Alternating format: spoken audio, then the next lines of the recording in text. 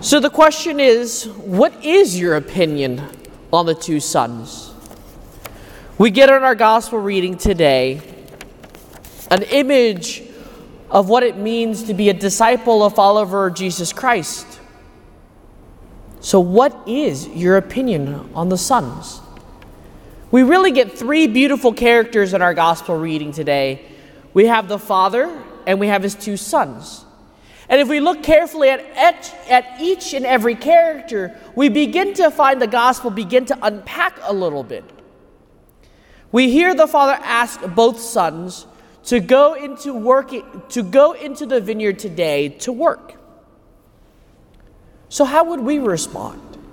If we were asked today to go into the vineyard and work, would we say no or would we say yes? But do we even want to go work in the vineyard? The vineyard in our gospel reading today illustrates for us the kingdom of God, heaven. He invites and presents the kingdom of heaven to both his sons. We all desire to go to heaven. No one in this congregation wants to go to hell. But the question is, what are we going to do to get to heaven? We see the first son respond with the simple answer, no, I will not. Why? Because the son is so oriented and focused on the things of this world. He recognizes and realizes, if I go out to work in my father's vineyard, it is hot, it's a long day, it's not easy work, but I have to go out and do it. So do I really want to go out to my father's vineyard? Do I really want to put in this work to build up his vineyard? Do I want to take this time, this effort to build my path so that I can gain the kingdom of heaven? Or am I content with where I'm at? There's so many times and in so many ways the Lord challenges and invites us to continue to build the kingdom of heaven. Because it's not, we find in our second son, it's not just a simple task of saying, yes, Lord, I believe that we are done. But the second son illustrates for us that it has to be tied into works. We find the second son say, yes, Father, I will go, but he didn't go. Just because we profess with our lips that we are Catholic, that we believe in Jesus Christ, doesn't automatically gain us eternal life. We find in the letter of St. James, faith without work is dead.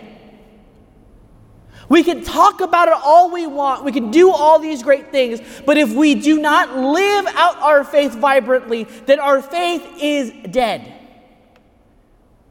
We're not going to get to gain the kingdom of heaven. We're not going to be with God forever face to face. So the question is, what is your opinion? What is your thought? Because when we go and talk about the kingdom of heaven, it's so easy for us to say, yes, I all want to go to heaven. We all want to go to heaven. We all want to be in heaven with God. But when we say we have to work at it, when we say we have to suffer, when we say that we have to love others like God does, it's like, oh no. We become like the first son. No. I think the kingdom of heaven is not for me anymore. I'm okay. I'm content. He invites us every day in every little thing that we do to help us get to the kingdom of heaven. It's not that we're going to gain the kingdom of heaven today. It's not that we're perfect today that we'll get to the kingdom of heaven. But it takes work. It takes effort. It takes practice for us to get to the kingdom of heaven. I remember growing up as a kid, always wondering why parents always said vegetables are good for you, right? Vegetables are good for you, they say. It doesn't taste any good. It doesn't really, you can never really see the benefit in it. But when you need those nutritions, when you need what the vegetables provide for you, or when you're in the hospital because you're deficient in those nutrition, the greatest thing a parent could do is say, I told you so. But instead, my mom looked at me and says, maybe you should consider eating your vegetables. We never know what's good for us. We never know where the Lord is challenging us and calling us every day. It's not just in these big things, but in the little ordinary things of our daily life that the Lord calls us and challenges us to get better at it. Because when we see God face to face, when we enter the kingdom of heaven, it's not because we've made it there, but we've made the kingdom of heaven present here.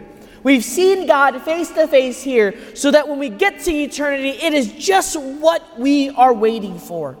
Because we've lived it here daily in our daily life. We don't know what is good for us.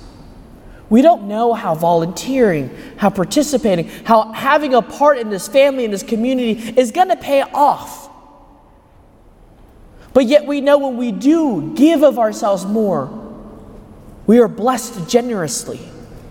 When we love others the way we are wanting to be loved, we see that love multiplied and change not just our lives, but the lives of those around us. But do we see that? Are we able to recognize that? Just like the vegetables, it's not very fun. It's not very delicious. It's not something that we want to do. So, my dear brothers and sisters, today we're asked, what are our thoughts? If you really want the kingdom of heaven, there's two things we have to do. One, live out our faith vibrantly. Faith without works is dead. So how does our words, our actions, and our deeds reflect what we believe, reflect what we hold true within our daily lives? And how then, number two, do we continue to live out the life God has called us? To continue to respond, yes, in the midst of our uncertainties, in the midst of our insecurities, when we're challenged to be outside of our comfort zone, when we're challenged to be stretched. How quickly can we say yes to our God, to our Lord? Or do we say no and step back in our fear because we're not ready? The choice is yours.